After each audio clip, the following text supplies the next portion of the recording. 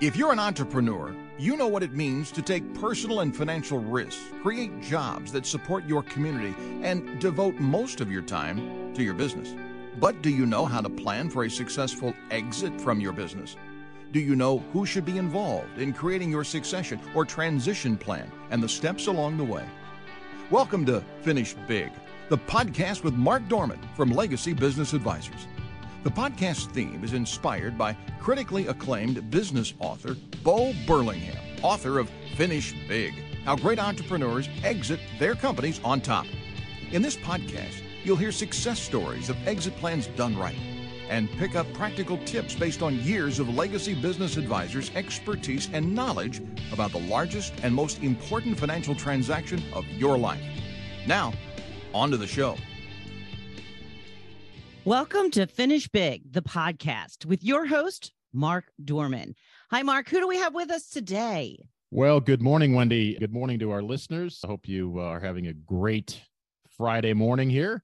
Our guest is a terrific friend of the show and a friend of Mr. Burlingham's himself, Doug Tatum. Doug, good morning to you. How are you today?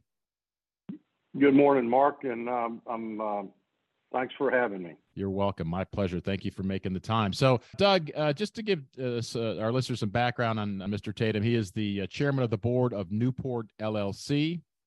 He is part of the teaching faculty at the Jim Moran Institute for Global Entrepreneurship at Florida State University. He's also the former chairman of the Board of Association for Corporate Growth, ACG, which would be an acronym familiar with all our listeners. Past recipient of the ACG's Lifetime Achievement Award at the Organization for Intergrowth in 2017. Most notably, and how I met you, Doug, is as the author of No Man's Land, when you came to speak in the Northeast Ohio market on a couple of different occasions, which in No Man's Land we're going to touch on in great depth, but winner of 4 National Best Book Awards and the founding chairman and CEO of Tatum, LLC. So without further ado, let's meet Doug Tatum. Doug, great to have you on the show this morning. Thank you for joining us. I want to just start by giving me a little bit of your career background. One of the things that fascinates me with you is your ability to simplify some of the most complicated issues in the capital markets. I've seen you speak. I've seen you present. And if you haven't, ladies and gentlemen, by all means, get out and see Doug if you have an opportunity. But I want to start where I met you. It's not necessarily the beginning of your story, but talk to me about No Man's Land. What prompted you to write it? It's such a powerful book for small business owners. And then from there, I want to revisit a little bit of your time at Tatum LLC and then look towards the current picture of Newport. So what was the idea behind No Man's Land, Doug? Well, I think tequila was involved, actually. It was in a Mexican restaurant. And I was sitting with my brother, if not a tequila, it was a cigar. And we were early on in the firm Tatum, where, as you know, we were either fractional or consulting CFOs for a lot of companies. And I wrote on a paper napkin, I said, you know, the patterns of failure are so consistent, and that I think that it's like they're stuck in no man's land, and that's where it came from. So I literally started, talking out loud. My brother was a great foil, as he always is, to challenge my thinking, and that's where I came up with these transitions that happen in a company's alignment with their marketplace, their value proposition, certainly their management. You and I have talked a lot about that, their economic model and their money.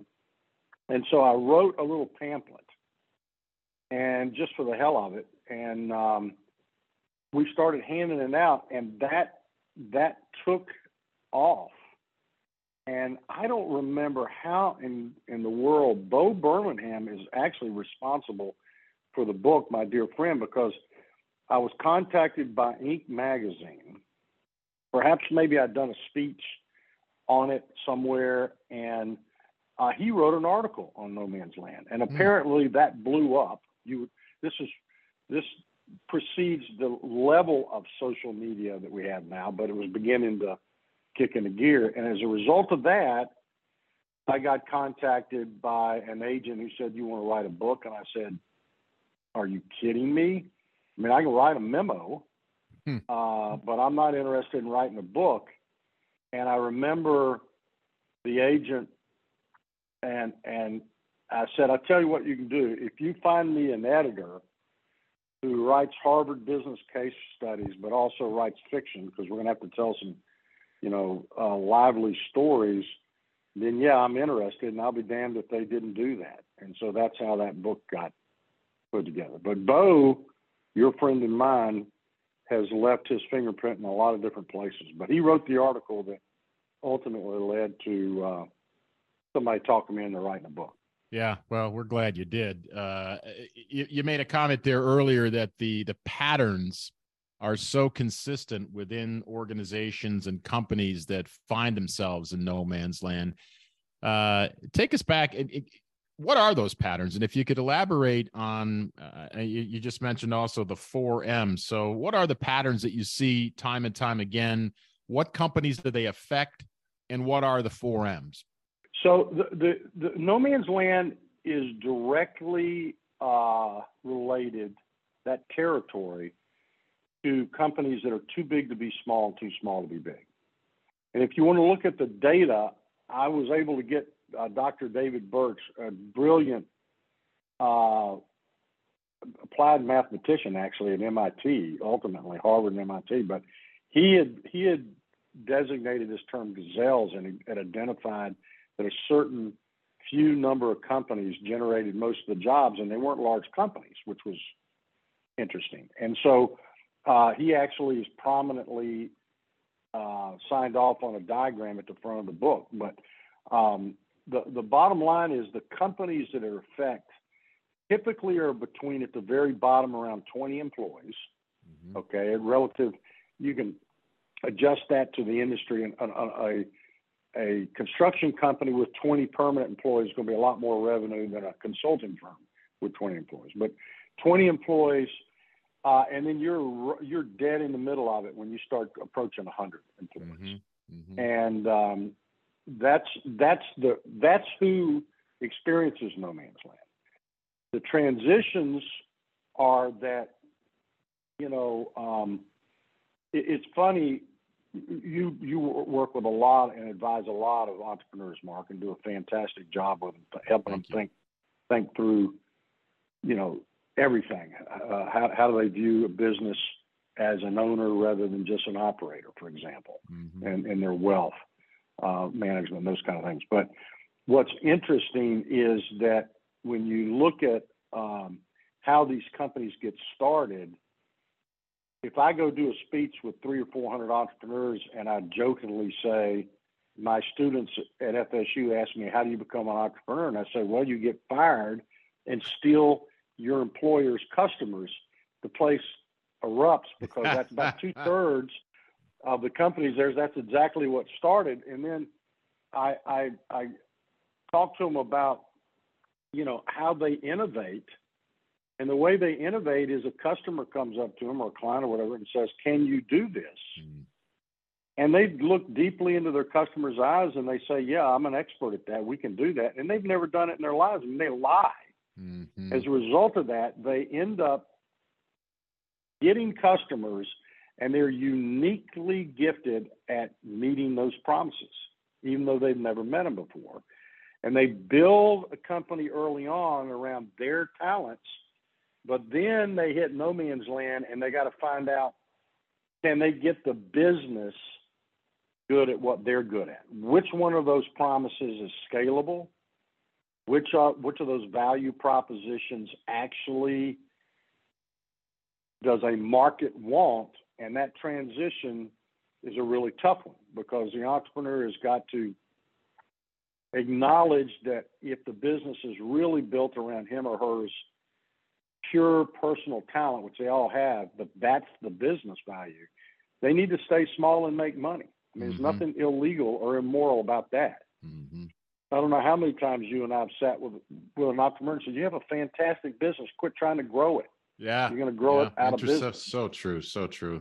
Yeah. You run out of me. That's what I hear a lot of in our client meetings. I don't have enough, hours in the day. And The interesting thing is you read No Man's Land, and we're joined this morning by Doug Tatum, author of No Man's Land. But this whole idea of breaking through to the next level, you never see business owners. They have no sense unless they've read No Man's Land, what's on the other side, right? As I try to pierce through 20 to 50 to 70 employees, and I incur these step fixed costs that my business is going to get a lot worse before it gets better. And am I willing to fight the good fight again and again and again, right?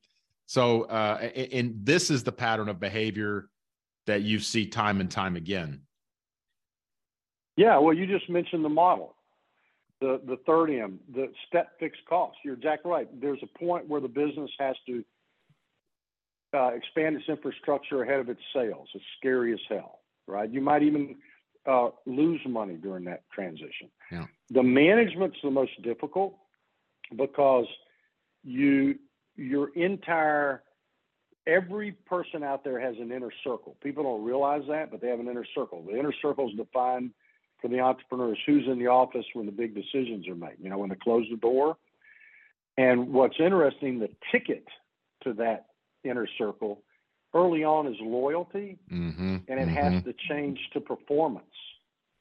And when you go from loyalty to performance, you literally face looking somebody in the eyes and saying, I could not have built this business to where it is without you, but I can't go any farther with you. And that's a brutal conversation. And I've that seen inner that. circle. Yeah. I mean, if you're not on this side of the door and the door's closed and you're in the meeting, you're not in the inner circle, right? But we've seen it with our client base. It's this loyalty-based culture that people can't break through, and it's very, very difficult. And I think one of the things that I love about your style, so to speak, Doug, is where you say, hey, it's not illegal to be loyal to your friends, right? And stay small. There's nothing wrong with having a small, great company, right? Nothing wrong with that. Sometimes bigger is not better. And I'm thinking of a client right now where the cost of getting bigger would be too painful. Particularly what we see here in Northeast Ohio, on many of our cases and throughout the country, I'm sure, is that the loyalty culture, it could be your own family members, right? Oh yeah, and so you might be stuck with it. Makes it more painful. No, that makes it even more complex and more painful. And you're exactly right. I mean, it's interesting. We idolize anybody we put up on a stage. They'll introduce and say, Doug Tatum was chairman and CEO of Tatum, and we had at one time well more than 1,000 folks, 1,400 I think at the max, 30 offices, etc. And then I'm supposed to talk about No Man's Land, and a lot of times what I tell them to start off is, I said, the most strategic thing you can think about as an entrepreneur is whether you really need or have to grow because of that value proposition. Because staying small and making money, becoming a small giant. Yep. Bo Burlingham wrote a book on it. Is literally, as we say, is not illegal. It's ethical, and a lot of times it's really good business. There's a lot of reasons why when you go from less than 20, there's probably literally, there's 15, 16 million standalone businesses with employees. You get above 100 employees, Mark, there might be 100,000. Correct. Yeah. It's rare. In today's data. Yeah. Very rare. Yeah. And you've been, the champion of the entrepreneur for many, many years. The 4 M's, if I have them correctly, and if I don't, please correct me, but model, management, market, and money. Which is the toughest to tackle? Management. You and I know that because you're counseling your clients on that issue. It's always management is the toughest. Market, where you're trying to identify, do you have a value proposition that will be rewarded at scale, is really, really tough.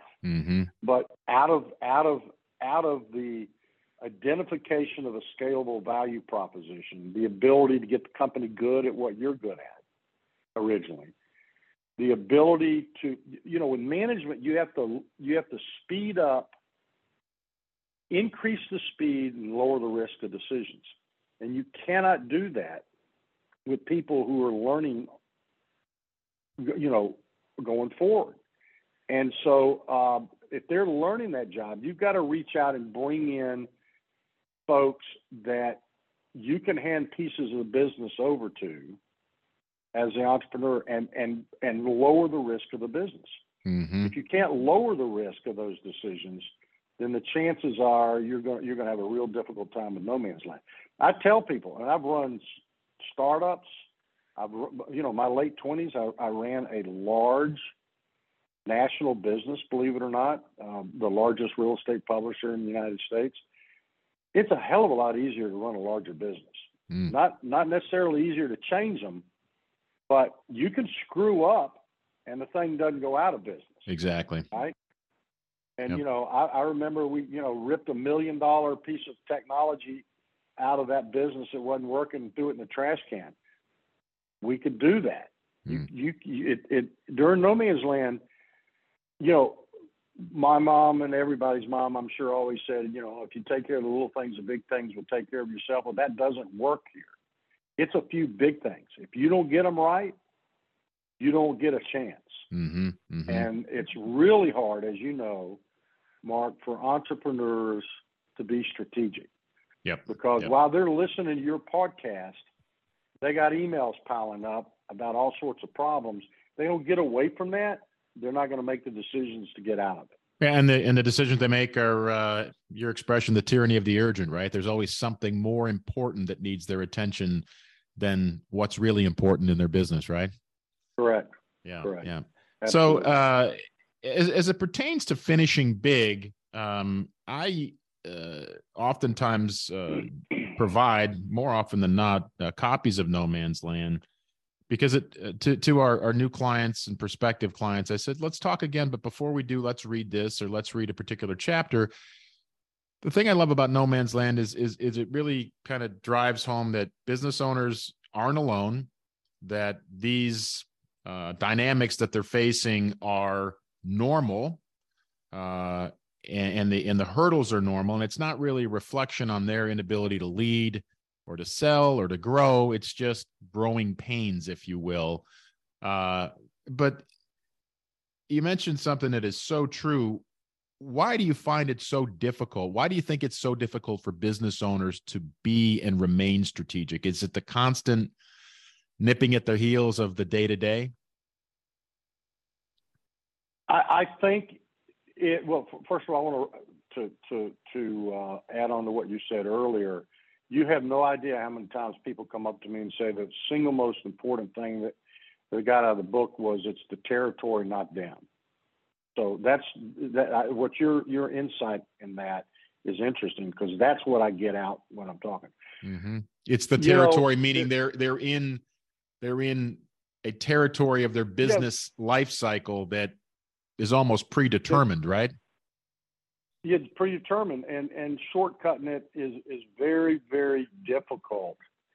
And I think that's a very, very, very important part of strategically understanding. Now, is why the entrepreneurs get drug into the detail is because if you're going to be a successful entrepreneur, you're a control freak. Yep. Period. The transition of how you remain a control freak is different. You cannot outwork no man's land. Okay. And some of these entrepreneurs have pain tolerance is like a Navy SEAL. They can, and what they want to do is they create energy. They want their employees around them to generate that. Well, as you get larger, things normalize. People are not as dedicated to the business as you are. You're going to have to pay them normal wages for normal performance. Mm-hmm. You can't build a business of superstars. So what happens is the entrepreneur has to start taking chunks of this business and holding a different inner circle accountable. Keep control. Yeah. The misnomer is to say, if you want to grow the business, you got to let go of control is completely, utterly wrong. If you want to grow a big business, you got to have unbelievable control. You do it differently. Mm-hmm. And that's that transition. You go from managing everything to managing a layer of talent. That transition is just hard to let the details go. Mm-hmm. Because as you know, you run a very successful business. I have. The noise level is always going to be there. If you can't reach into the noise and pick the 2 or 3 things, melodies that you got to concentrate on, then you're just destroyed by the noise. Yeah, that's great insight there. Doug, talk to us about your role within Florida State University. I know you're very, very passionate about that. You say you're teaching 2 times a week now, and what courses are you teaching? And I imagine being in a class with you, man, I would have loved to have been in your class had you been one of my professors back in the day. Well, I do invite some entrepreneurs to hang around my classes. It's good for the students and it's good for them as well. So my role is I'm trying to stamp out ignorance. God help me. It is. I get to teach effectively finance, venture capital finance. Which can be summarized as follows: here's what it is. You're never going to get it, so go out and sell something. I can keep that pretty close to me. But no, I think it's important that in the academy, I'm actually a faculty member. I'm not an adjunct. Okay. The academy has opened the door to what they call specialized faculty. Mm-hmm. So I have a graduate degree, which allows me to do certain things that you can't do. But as a graduate degree, I don't have a PhD. But they've opened up universities, particularly at Florida State, around entrepreneurship. Yep. And they want to expose across the university. They don't care if you're a physics major, a religion major, a theater major. The notion of how do you innovate, and I think it's a really cool thing. So we have the only separate school of entrepreneurship in the United States for a major research university. Mm-hmm. I think we were the first. And how long have you been at FSU? 7 years now. Yeah. Great. Let's switch channels. Our guest this morning is Doug Tatum, Chairman and CEO of Newport LLC. Talk to us about Newport LLC. What was your thought, the genesis behind it? It is a group of extremely seasoned, talented C-suite executives, senior consultants that are essentially partnering and coming alongside middle market companies to help maximize value, organize professionally, et cetera. Elaborate for us. Well, Newport is an exceptionally talented group of partners, and it's a partnership, and they're all men and women who have led scaled businesses, but also have an empathy for and understanding of what it's like to get to that level through no man's land. And so you could look at it as if you're going to have somebody fly an F-15, at least through the initial training part, you want somebody that's kind of flown an F-15 in the back seat. Okay. And so it's not a consulting firm, it's an advisory firm. Now, but we also specialize in the exit in terms of the investment banking side. So you have the value creation, where we're sitting there with an entrepreneur thinking through how do we scale. We've interviewed senior management many, many times. We can wave off issues that, we know the ends of a lot of movies. So we can tell the entrepreneur, if we go down here, here's how it's going to live. And as you know, in the capital markets of the money end, there's too much money chasing too few deals in private equity. And so the bulk of their, literally, I think it's 85% of all the deals in the U.S. right now are add-on acquisitions. Yeah. So what you end up having to look at with an entrepreneur is you want somebody that says, okay, you either, if you're going to scale, you might have to get into the game of acquiring companies grow into a larger size? How are you going to scale? Or you got to look at things strategically and say, you got to sell, and that's why it's so important to have folks in there to help them think about their businesses, wealth management, all those things early on. Not that you're encouraging them to do it. They got to be prepared and sophisticated about it. And that's what Newport does. Yeah, it's interesting. The capital markets today there's so much money out there that everyone and his brother or sister thinks that they're going to sell out to private equity.